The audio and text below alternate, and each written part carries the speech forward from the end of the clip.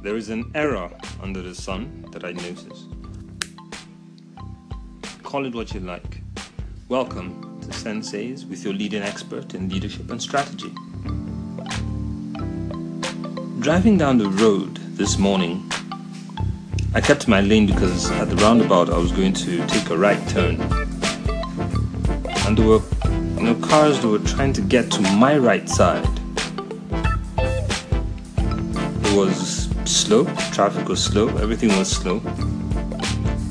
But two things happened. By the time we got to the roundabout, most of the people on my right were trying to inch their way to the left so that they'll cross in front of me and go left. And there were some who were on my left who were trying to inch their way to the right so that they could go right. I had to maintain my lane. So the delays I experienced and the delays that the people behind me experienced stemmed mainly from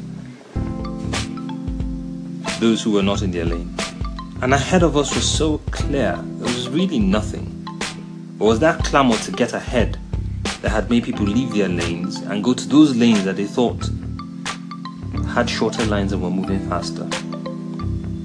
I see this replay itself in business, I see it replay itself in careers, I see it replay itself in industries, where a coach is trying to leave his lane as a leadership person to jump into the lane of those who are doing weight loss because they believe that that's what would get them to their destination faster. We need to slow everybody down, especially themselves.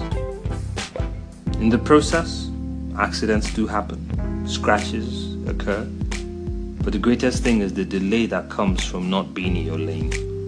I find that this error replicates itself in many places. Many places. So I encourage you, where is it that you should be going?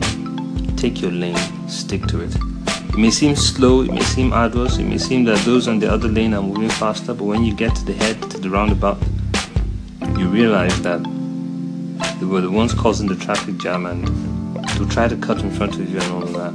You don't let that happen. You continue on your lane.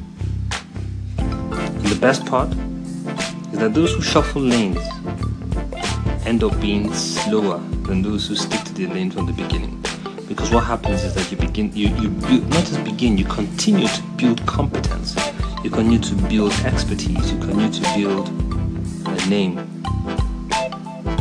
And when we look and say this person has been on this lane, this person really is an expert, a reliable, likable expert, the go-to in the field, the person whom we would give the premium pay if it came to that, which it always does, to give us the service we require that will take us to the next level on that lane. Think about it. Give me a buzz if you don't accept it, or if you do. But let me hear your thoughts. Share with me. Share with others. Tag a friend. Keep the message flowing. That was our time on Senseis. Bye for now.